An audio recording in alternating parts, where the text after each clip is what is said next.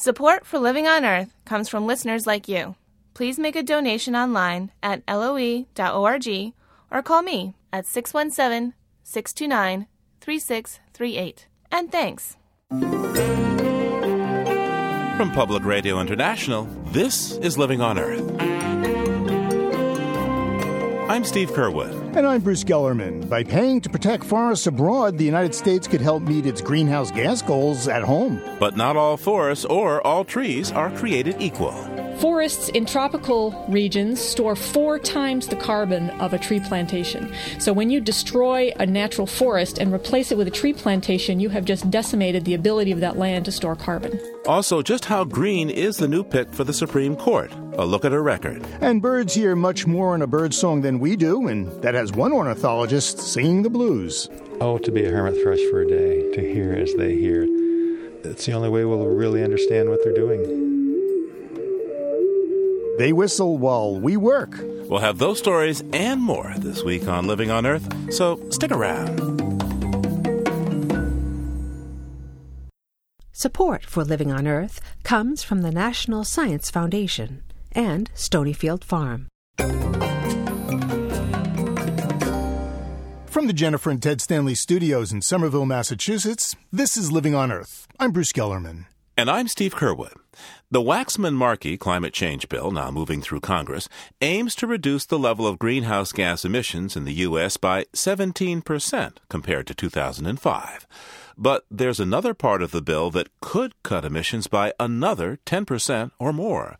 It's called avoided deforestation, and it involves paying developing countries to keep their carbon-sequestering forests standing.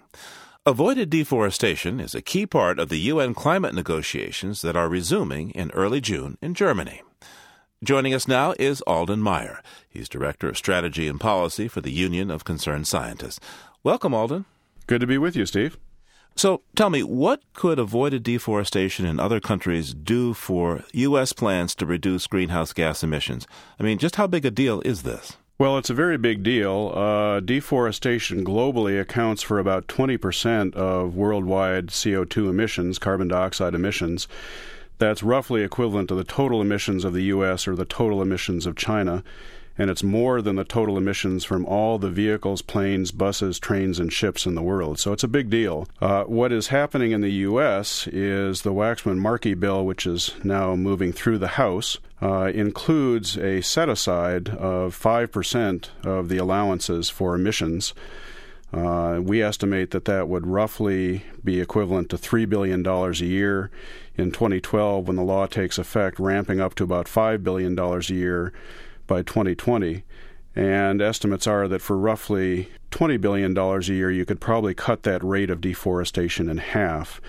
So the U.S. Contribution of $5 billion would go part of the way towards reducing deforestation over the next decade. In terms of emissions, the estimates are that this could result in emission reductions equivalent to about 10% of U.S. current emissions.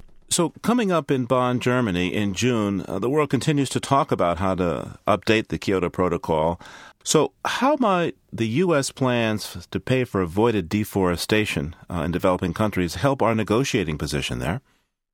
Well, I mean, obviously one of the big issues of contention among many in this process is how ambitious the U.S. domestic target is. Most of the world would like to see us do substantially more than what the president committed to during the campaign or the target that's in the Waxman-Markey bill, which would reduce emissions about 17% below current levels, or about 4% below what our emissions were in 1990, which is the benchmark used in both the Rio Treaty and the Kyoto Protocol. Parse that out for me a little bit more, Alden Meyer. How far away are we in terms of numbers from what other countries around the world would like to see? Well, the benchmark that's been talked about since the Bali negotiations 2 years ago is that industrialized countries as a whole, that's Europe, Japan, the U.S., Russia, Australia, New Zealand, Canada, etc., should be shooting to reduce their collective emissions by 25 to 40% below 1990 levels.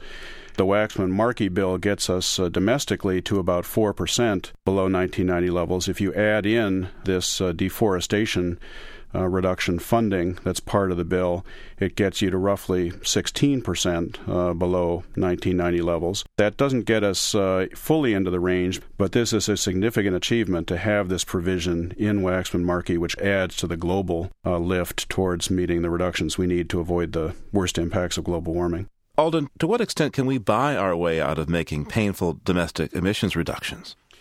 Well, I don't think this is seen as buying our way out. Actually, the funding for reducing deforestation would not be an offset or a credit against our domestic reductions. It would not make them any easier. It would be on top of, which is one of the advantages of it in terms of the global negotiations.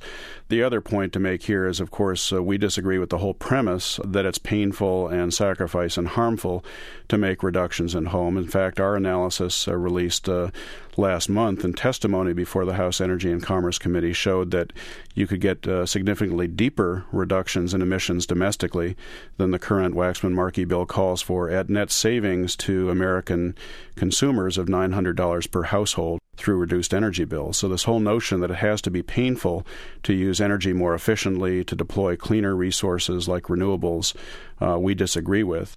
This might be a good deal for the U.S., but what about the developing countries that will be paying to do these reductions in terms of avoiding deforestation?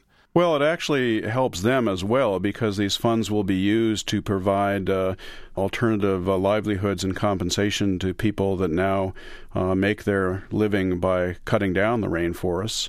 In many cases, they would like to preserve the rainforest for future use and all the benefits they provide, particularly to indigenous people and others. But economics are forcing them to clear the land, burn down the rainforest, clear it for agriculture or for timber harvesting.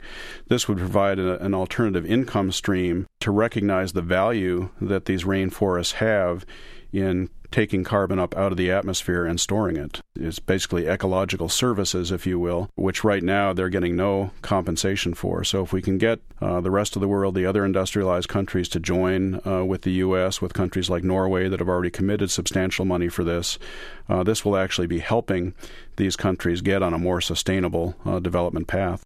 President Obama came into office pledging really to lead on climate change. How does this plan from the Democrats bolster or weaken that claim? Well, I think it helps that claim, Steve, in the sense that it shows that he has at least part of Congress behind him going into this negotiating meeting in Bonn in June. He's gotten across the first hurdle, Waxman and Markey have, by getting this out of the Energy and Commerce Committee in the House. Obviously, it still needs to go through the full House of Representatives, and then probably the toughest hurdle of all, getting 60 votes on the Senate floor to be able to pass the Senate and go to the President's desk. Of course, when you get to the substance of the bill, I think the world would still like to see a higher level of ambition on the U.S. domestic target, and you'll see the administration continue to be pressed for that by the Europeans, the Japanese, the Chinese, and others. But it's sort of a demonstration of good faith that the president at least has his own party, and actually one Republican on the committee, Mary Bono from California, going along with this. So it's a down payment. I think it gives them some credibility going into this next negotiation. Alden Meyer is Director of Strategy and Policy for the Union of Concerned Scientists. Alden, thanks so much for your time. Good to be with you, Steve. While preserving forests holds great promise for reducing greenhouse gas emissions, not all forests are created equal. There are natural forests, which are home to a variety of trees, plants, and animal life. Then there are tree plantations, where a single type of tree is grown for its commercial value. Scientists are now experimenting with tree plantations, manipulating and modifying the genes of saplings that grow in these monocultures. And that's a problem, says Ann Peterman. She's executive director of the Global Justice Ecology Project. One of the main trees that they're genetically engineering is eucalyptus, but they're also genetically engineering poplars and pines. So those three species are pretty much the three main forestry trees that they're genetically engineering. And they're mainly doing it either for pulp and paper, for cellulosic fuel, in other words, biofuels made out of trees, or for timber, in the case of some of the pine. So they're genetically modifying them to enhance some of the traits. In the case of timber, they want, straighter trees or less branches, or, if they could grow 2x4s, that would make them very happy. Or in the case of paper, they want to actually create trees that have less lignin. Lignin is the structure in a tree that makes it strong, that protects it against insects, disease, fungus, etc., but makes it very hard to make paper or fuel. So if they have low lignin trees, they can more easily process them, they say, into paper or fuel. When you say they, you're talking about companies. Right. I'm talking about the paper industry, the biofuels industry, etc. Well, what's the problem? I mean, they're saying we need to be more sustainable. We need to grow sustainable products, provide for an ever-expanding population, and this is good. Their argument is that this will grow more wood on less land. Less forest will be cut down because we can concentrate the amount of timber that we're growing on a piece of land. But as we've seen with traditional plantations that are already developed all over the world, they do not protect forests, they destroy forests. And the reason is because plantations are worth more money than natural forests. They can get more timber out of them, or they can get a specific kind of timber out of them. And in a natural forest, they can't do that. So it's worth more money. So what you're saying is it's a driver of deforestation. Exactly. They would go in and they would deforest a natural rainforest or tropical forest and then plant these plantation forests. Exactly. And you see that in Brazil. They've pretty much decimated the Mata Atlântica forest ecosystem in Brazil to replace them with eucalyptus plantations. Now they're talking about going into the Amazon and replacing parts of the Amazon with eucalyptus plantations. So, yes, tree plantations have been a huge driver of deforestation all over the world. But a tree is a tree is a tree. I mean, if you've cut down a tree and now you're planting genetically modified eucalyptus, in terms of carbon, is there a difference? There is, actually. There's a huge difference. And it's not just, of course, the carbon storage, but the biodiversity, the ability of forests to sustain populations, human populations, in a way that plantations can't. But getting back to the carbon issue, forests in tropical regions store 4 times the carbon of a tree plantation. So when you destroy a natural forest and replace it with a tree plantation, you have just decimated the ability of that land to store carbon. Clearly, that's going to have impacts on the climate, not to mention the actual act of deforestation itself has huge carbon emissions. Studies have shown that at the very least, 20% of annual carbon emissions come from deforestation, and more recent studies are saying that it's probably considerably more than that. In Brazil, they are planning to count plantation trees as forest. They do in many parts of the world. The UN allows plantations to be considered as forest. It's an incredibly bad definition of forest that the UN uses that allows this to happen, and that desperately needs to be changed. In Brazil, they call tree plantations green deserts because they're so destructive and because they are basically devoid of any other species except the monoculture of that tree. And where on the planet is the number one place where they're planting genetically engineered trees? China, at this point. China is the only place in the world where they have commercially released genetically engineered trees at this point. The U.S. is in the process of trying to figure out if they want them to be legal here. Brazil is in a similar process. They're moving forward with it. But China is the only place where they actually have commercial plantations. Ann Peterman coordinates work on genetic trees for the Global Forest Coalition and directs the Global Justice Ecology Project.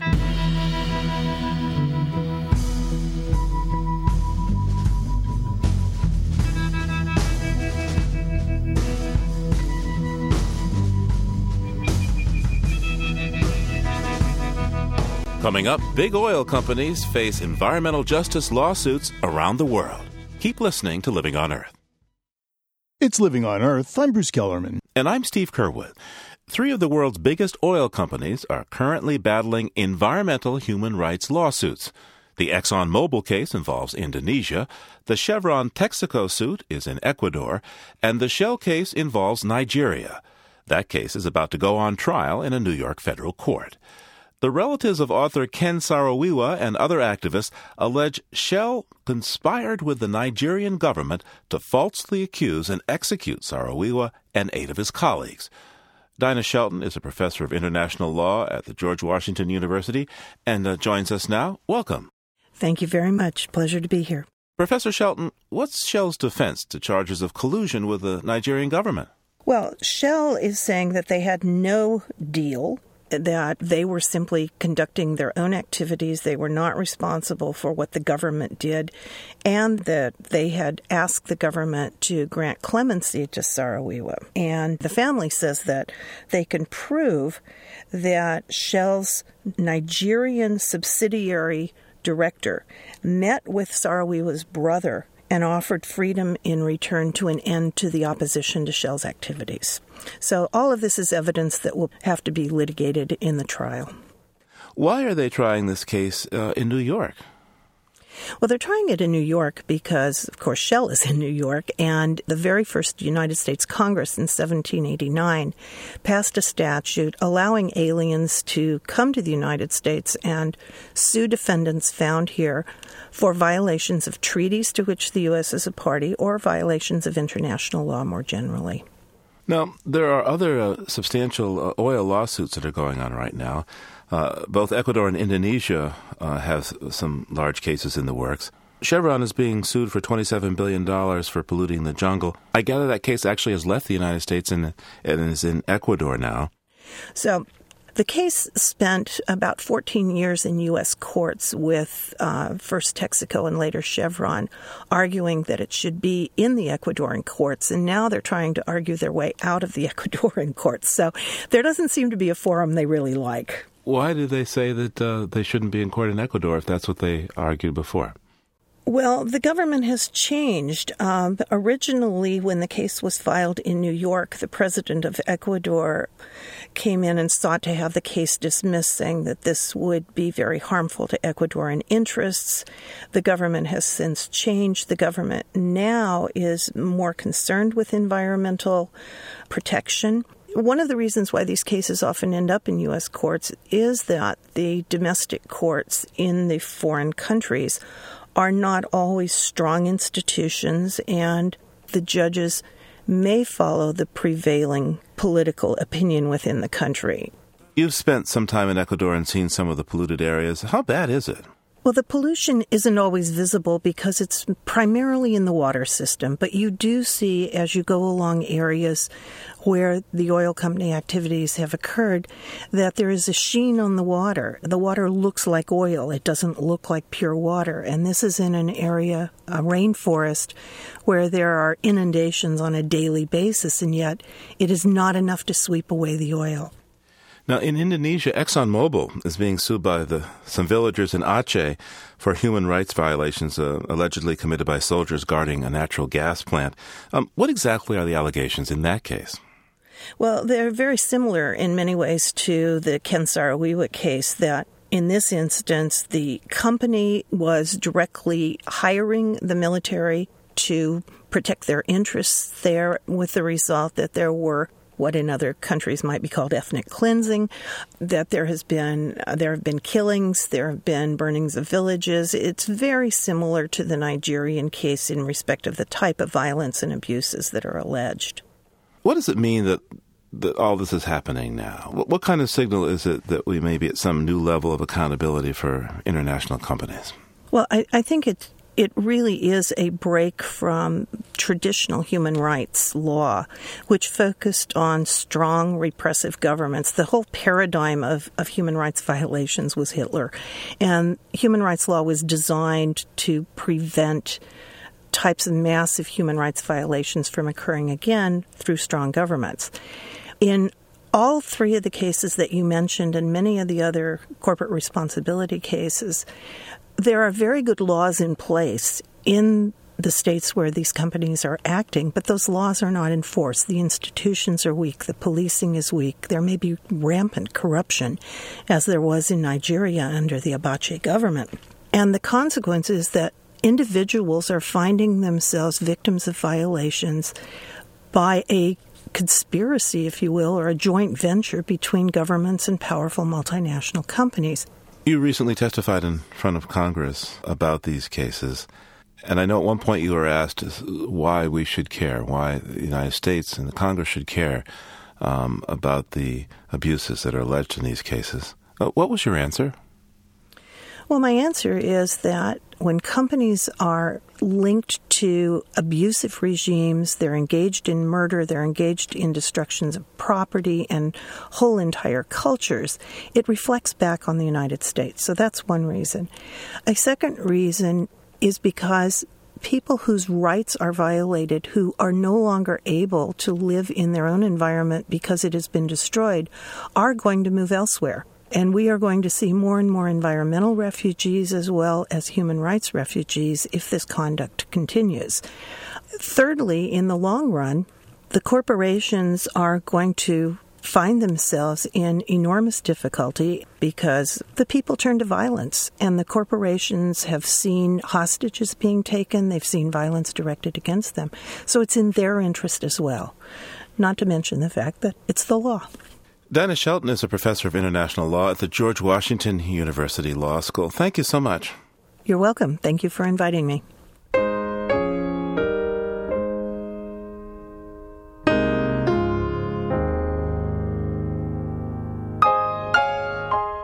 In choosing Judge Sonia Sotomayor for the nation's highest court, President Obama selected a legal scholar with roots in Puerto Rican culture. Judge Sotomayor grew up in the New York City barrio of the Bronx and, of course, is a lifelong Yankees fan. She excelled at Princeton and Yale and has been a U.S. District Court judge for 17 years.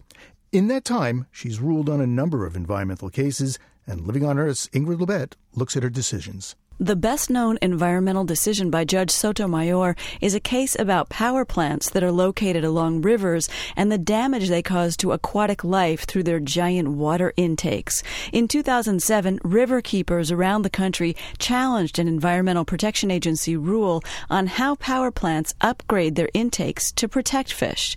EPA had allowed plant operators to use cost-benefit analyses in making the equipment selection. In other words, they could choose the less expensive of two technologies, even if that meant fewer fish would be saved. Judge Sotomayor's opinion is seen as siding with environmentalists. She wrote that since the Clean Water Act requires the best available technology, that doesn't leave room for a cost-benefit analysis. Some legal scholars say she was reading the clear language of the law, but just a few weeks ago, her decision was overturned by the Supreme Court in an opinion by Justice Scalia, who found nothing in the law that prohibits balancing benefit against cost. Another opinion authored by Judge Sotomayor took a relatively unsympathetic view of a woman whose husband had worked aboard oil tanker ships and died at the age of 39 from squamous cell skin cancer. The woman alleged his cancer was caused by exposure to benzene and hydrocarbons aboard ship. Sotomayor upheld the lower court that dismissed the suit. Judge Sotomayor took part in a decision in 2005 that appears sympathetic to owners who lose their property through eminent domain for urban renewal. The panel of 3 judges said the village of Portchester, New York, needed to do more to inform a property owner about public meetings and the appeals process for the taking of his property. There are a number of influences that may have helped shape Judge Sotomayor. Except for the period she spent on the leafy campuses of Princeton and Yale, she's lived in urban New York, first in the Bronx, now in Lower Manhattan. Her mother worked as a nurse in a methadone clinic, which could give the judge a deep understanding of drug addiction. Heroin has been particularly devastating in the Puerto Rican community. And as a lawyer in the Manhattan District Attorney's Office, she prosecuted assault, robbery, and police brutality cases. Then she went on to practice intellectual property law. There's much attention to Sonia Sotomayor as a woman and a proud New Yorican.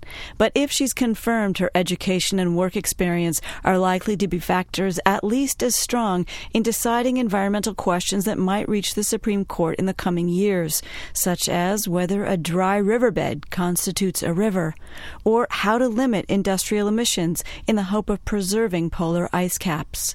For Living on Earth, I'm Ingrid Lobet.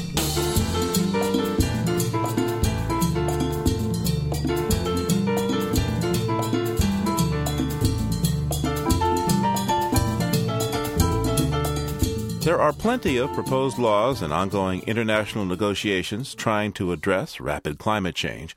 But for some kids, the adults are moving way too slowly. What do we want? Stop global warming! When do we want it? Now! Says who?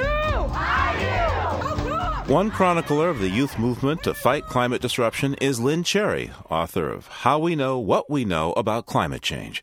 She's been interviewing young activists and recording them on video to give their voices a broader reach. When kids speak out, it really gets to your heart. I've been showing these, they're just 3.5-minute shorts that we have right now, and people, they get tears in their eyes. They really get choked up because they care about their kids, and the kids are basically fighting for their future. My name is Alec Lures. I am 13 years old, I'm in 8th grade, and I go to Ventura Charter School. I never knew about climate change at all until I saw Al Gore's movie, An Inconvenient Truth. Kids are the ones who will be most affected by global warming. By the time we're middle-aged, climate change will be a huge crisis if nothing is done today to help us. So tell me about Alec Lures. What is he doing to make a difference about climate change? Alec's come up with several projects. One is his SLAP project, Sea Level Awareness Project, and he's been, with his group, they've been putting sea level awareness posts all around Ventura, coastal Ventura, to show with each degree of warming where the sea level will be. Alec also has a declaration of independence from fossil fuel. When in the course of human events, it becomes necessary for one people to rid themselves of an energy system that has been found to threaten their lives and liberties, it is only decent that they should declare the causes of separation from the usage of fossil fuels. It's going to be on the website of the Alliance for Climate Education, and it's a sign-on campaign. So kids all around the world will be able to sign this Declaration of Independence. Now, there are a number of cities and towns around the country who've tried to ban plastic bags, and in Santa Monica, there's a group of kids called Team Marine who took up the issues themselves.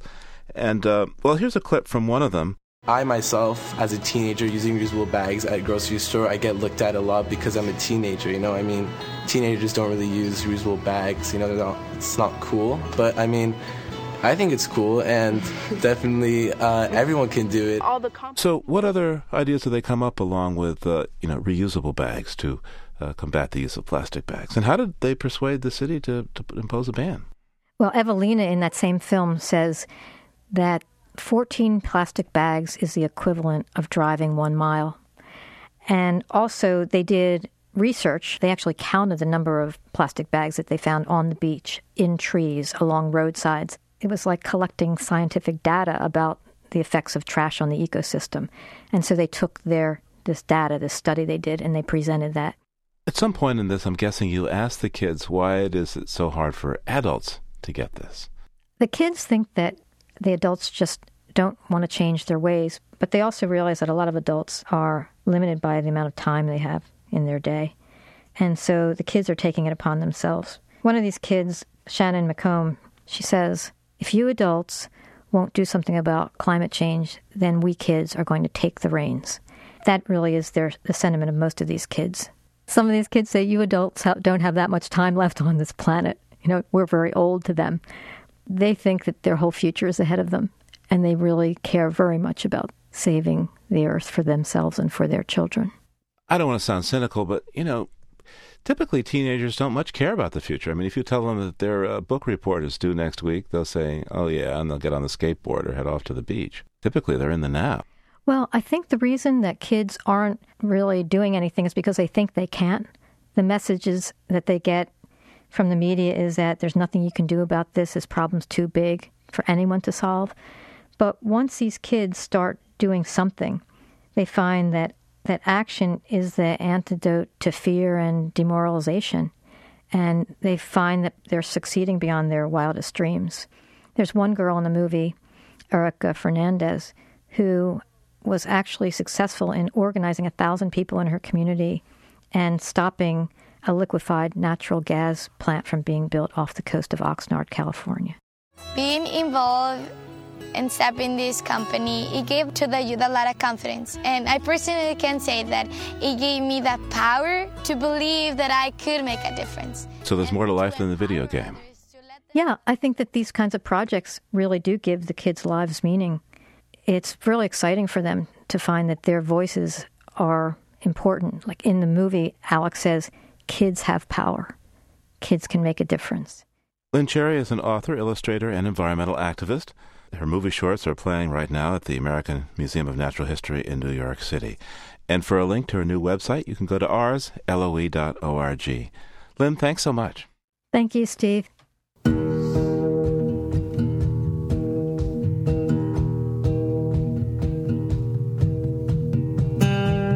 One danger of climate change is that it may destroy the most cherished features of our home planet, our forests, seashores, glaciers, and snow-capped mountains. Describing the features of the landscape enriches our appreciation and understanding. Learning about the geography that surrounds us connects us. It puts us into context, which is the goal of the book Home Ground, compiled by Barry Lopez and Deborah Gwatney. From time to time, we take note of this miscellany of American landscape descriptions. Today, Pamela Frierson has an historical term from Hawaii, ahupua'a. Ahupua'a. The most important unit in the ancient Hawaiian system of land division was the ahupua'a, a pie-shaped wedge running from a high point on the island to the coast and some distance out to sea. Since Hawaiian islands tend to have rain-carved valleys originating at central mountains and opening out toward the coast, an ahupua'a often roughly followed the contours of watersheds.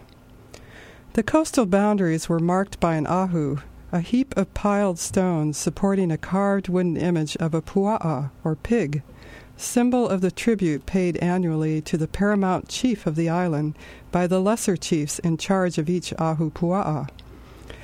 The commoners within an ahupua'a, living in extended families, held tenancy to small landholdings called ili.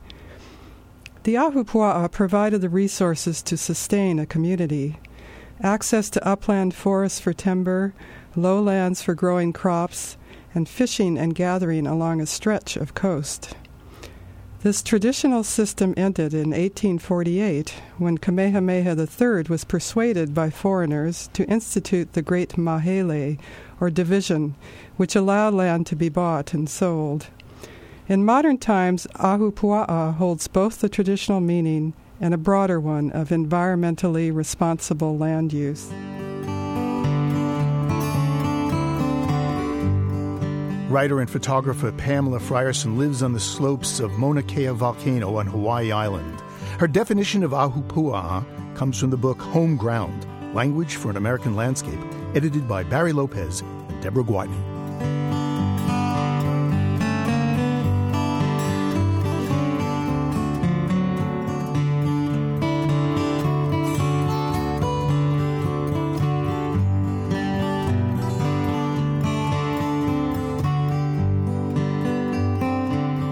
Just ahead, why people miss out on music that's strictly for the birds. Stay with us on Living on Earth. Support for the Environmental Health Desk at Living on Earth comes from the Cedar Tree Foundation. Support also comes from the Richard and Rhoda Goldman Fund for coverage of population and the environment, and from Gilman Ordway for coverage of conservation and environmental change. This is Living on Earth on PRI, Public Radio International.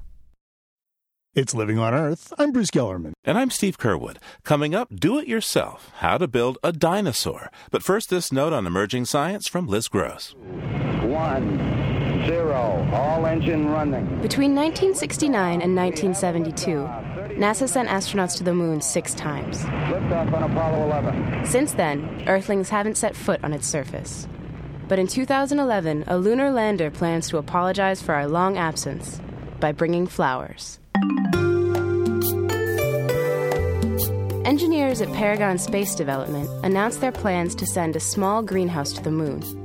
At 1 foot tall and just inches in diameter, the structure has enough room for 6 mustard seed plants.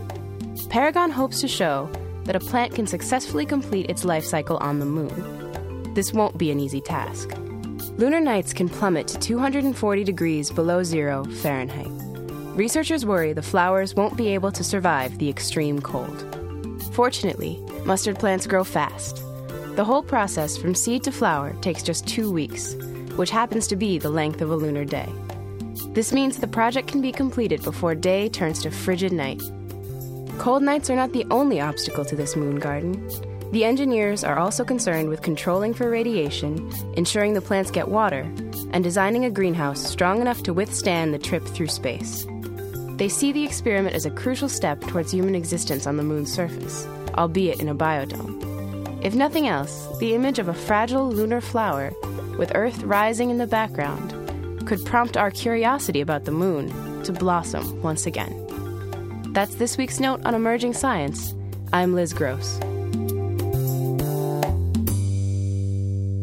You can hear our program anytime on our website or get a download for your MP3 player. The address is loe.org. That's loe.org. There you'll also find pictures and more information about our stories. And we'd like to hear from you. You can reach us at comments@loe.org. Once again, comments@loe.org. Our postal address is 20 Holland Street, Somerville, Massachusetts, 02144.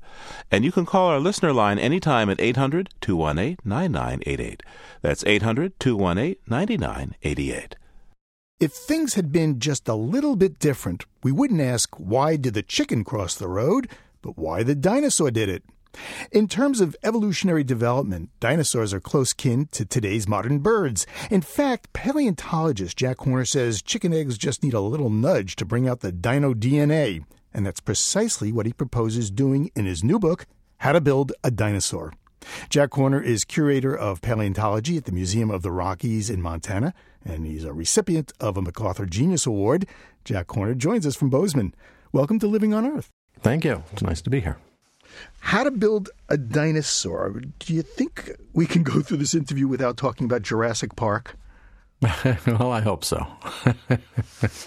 Michael Crichton had a cool idea. It was, it's an interesting notion that you could find an insect that had bitten a dinosaur and sucked its blood out, and then, just get the blood out of the insect and get the DNA out. And, it's an interesting idea. And we've been looking for dinosaur DNA in extinct dinosaurs for quite a while now. And we think that the chances of finding ancient DNA is pretty low. But you say that I can build a dinosaur, or that you can build one. Well, yeah, science can build one. First off, it's been established and has been known for quite some time that all birds are a group of theropod dinosaurs. So technically, a bird already is a dinosaur, and you don't really have to do anything to make a dinosaur out of a bird because they are one. But aesthetically, they really don't look like one because birds don't have long tails, and of course they don't have teeth, and they have wings instead of hands. There was an interesting discovery, a recent discovery in Canada. They found the smallest dinosaur in North America. It was a meat-eating creature about the size of a modern chicken. It ran on two legs, and it was covered in feathers. Did dinosaurs have feathers? Well, first off, all dinosaurs were warm-blooded. We have very good evidence that all dinosaurs were warm-blooded. And therefore, either young dinosaurs or small dinosaurs would have required some kind of insulation to keep their warmth in their body. And so feathers is their invention. And a lot of the feathers were probably display feathers as well. We wouldn't find feathers on T-Rex, would we? I think we would when T-Rex was small. Oh. When they hatched out of their eggs, yeah. Oh, they're like little fluffy little dinosaurs. Yeah, a little down-covered. Yeah, I think so. Mm-hmm. If you look at birds, avian dinosaurs, basically every characteristic that we think of as being a bird characteristic was first invented by the extinct dinosaurs. Feathers is one of those characteristics. The wishbone is another. Hollow bones, that's another. And, the list goes on and on and on. And that's one of the reasons we know that birds, avian dinosaurs, are the descendants of extinct dinosaurs, the non-avian dinosaurs. So T-Rex was closer to an ostrich than an alligator? Yes, absolutely. Crocodiles and alligators are ancient relatives of dinosaurs, but they're not dinosaurs. So the only living animals we have that are living dinosaurs are birds. So the idea is to take a chicken embryo, an egg, and turn it into Chickenosaurus. Right, Chickenosaurus. So the first steps into this whole business is just figuring out which genes need to be flipped on or flipped off and how to do it. So you're not talking about changing the DNA. You're basically going to kind of interrupt things in the egg phase. You call it Evo-Devo or Devo-Evo. Right. Well, that's what everybody calls it. Evolutionary development is a cool thing, and it's kind of a new science. having to do with looking at the development of an animal and sort of relating that to its evolution. As we all know, even the embryo of a human being looks very different than a human being when it's developing. A human being, for example, at some point in its the development of the embryo, has a tail, and then a gene kicks on and actually disintegrates that tail. So changes in the embryonic development can make dramatic changes in the evolution of an animal. Absolutely. That's the cool thing about evolution. And the same thing happens with a bird. A bird begins to form a long tail, which its ancestors had, but then a gene kicks on and disintegrates that long tail. A bird also develops a hand. It starts out with a 5-fingered hand, and then a gene kicks on, or maybe a complex of genes kicks on and destroys 2 of those fingers, leaving it with a 3-fingered hand, which is what a typical theropod dinosaur has. And then another gene kicks on and actually fuses those 3 fingers together to form the end of the wing. And so, the book really is about, going in and flipping the switches so that the tail doesn't disintegrate and the 3-fingered hand doesn't fuse together to make a wing, but hatches out with a long tail and a 3-fingered hand. It seems that as a paleontologist, you have the answer to the question: what came first, the dinosaur or the egg? In your case, it's going to be That's right. It's going to be the egg. That's right. Well, how close are we to doing this, to building a dinosaur? Well, again, it depends on your definition of the dinosaur. Chickens already are dinosaurs, therefore we have them already. If you're talking about, how close are we to having a chicken with a long tail, I'd say very close. A chicken with hands instead of wings, very close. But, an animal that looks like a T-Rex, it's a long ways off. So this is really possible? It certainly is, yes. If we can figure out how we went from dinosaurs to birds, there's no reason not to go the other way. But, the idea is not just to build a dinosaur. The whole idea behind this really is to figure out how to turn genes on and off, to find the right genes to turn on and off. And in the end, Chickenosaurus is a cool idea and it'd be fun, but once we understand how and which genes to turn on and off, hopefully we can solve some of our genetic diseases. So if we did build a dinosaur, it would taste like chicken. Paleontologist Jack Horner's new book is How to Build a Dinosaur.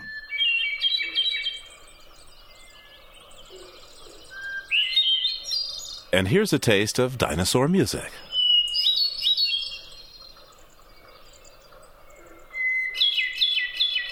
The sweet melodies of dino-descended songbirds tell us of the passage of time, the break of day, the start of spring, the end of summer. Those same songs tell other birds who's around. Keep out of my territory. I'm looking for a mate. And bird scientists believe our ears miss much of what the songbirds themselves can hear. Producer Laurie Sanders visited a birdsong expert in Amherst, Massachusetts, to take a closer listen to some of our most talented songsters, the thrushes. The song of the wood thrush is sung in the dim light of the early morning and in twilight's quiet hours. Its sweet beauty evokes feelings about the purity and peacefulness of wild, untrammeled nature. And those sentiments come to us, even though we're missing most of the song's details. Birds can hear at least 4 times better in time than we can. Don Kreutzma is a world authority on birdsong.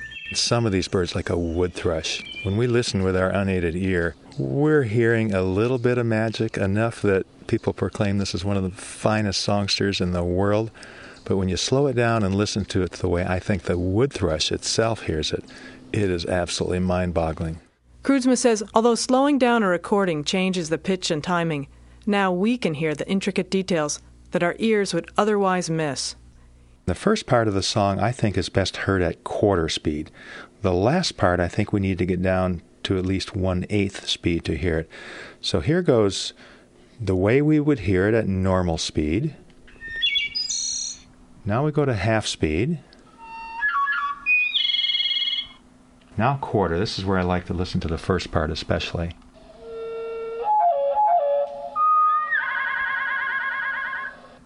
And now all the way down to 1/8 speed.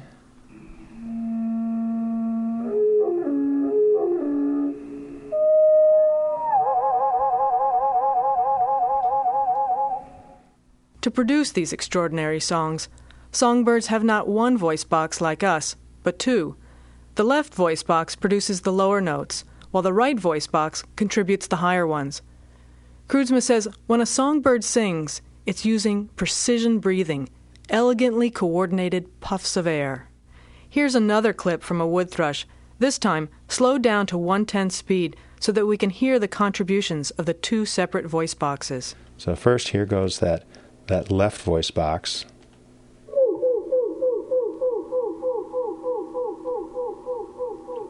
Now the right. And then the two voices together. And that's just one of the 20 or so songs that a male wood thrush sings. Depending on the species, a songbird may have just a few songs in its repertoire, or it might have hundreds. A brown thrasher has more than 2,000. By recording and analyzing the songs of wood thrushes, Kreutzmann has discovered that wood thrushes recombine their songs randomly. He can never predict which song a male wood thrush will sing next. That's very different, he says, than the wood thrush's close relative, the hermit thrush. A hermit thrush never chooses its next song at random. There's nothing left to chance in this singing performance because what he does is choose the next song so that it is especially different from the one he just sang. In his mind, he's got these high-pitched songs, he's got the very low-pitched songs, he has the songs in between, and when he sings, for example, one in the mid-range here, almost never would he take a baby step and go to a song on the next pitch. No, he would leap over the next possibility and leap all the way up to the top or leap all the way down to the bottom. All the way up to the top. Mid-level. All the way to the bottom. Up again. And that rule extends to when two male hermit thrushes are singing near each other. Each one is listening to what his neighbor is singing. If the neighbor sings high, then he sings low. There really is this exchange going on. They're very mindful, not just that the other bird has sung, but they're mindful of the particular song that that bird has sung and the overall rules by which these females demand that they sing. The discovery of just how much better birds can hear is relatively new, and it's given researchers like Kreutzmann new insights into the complexity of their songs and the evolutionary forces driving that complexity. These rules of birdsong that Kreutzmann has studied are some of the first to be discovered, and he expects that many more will be found as researchers slow down and listen in. Now down to... That was half, now quarter.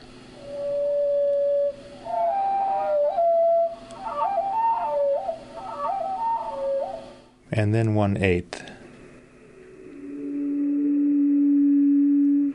Oh, to be a hermit thrush for a day, to hear as they hear.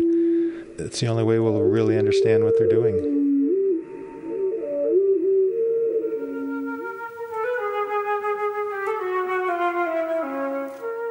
Laurie Sanders is a naturalist and radio producer.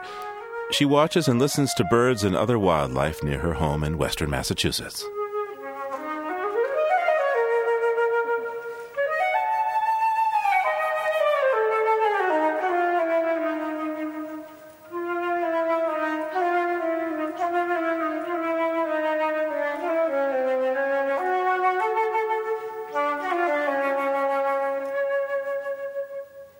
On the next Living on Earth, it's one of the largest pinnipeds and quite a musician too. You know, walruses are some of the most amazing animals in terms of their acoustics because they can make sounds with all different parts of their body. The claps and bells and whistles of the walrus and why it may be endangered. Next time on Living on Earth. We leave you this week deep underwater in the southern hemisphere.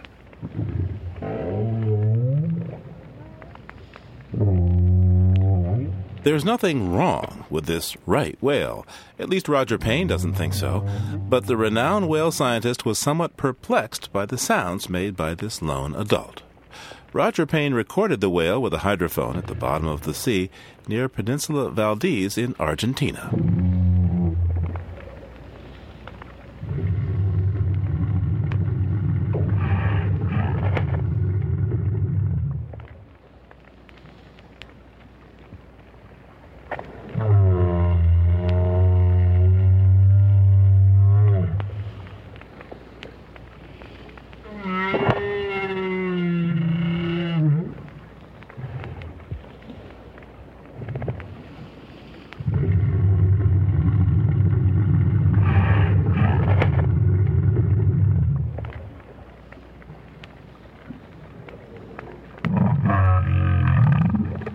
Living on Earth is produced by the World Media Foundation.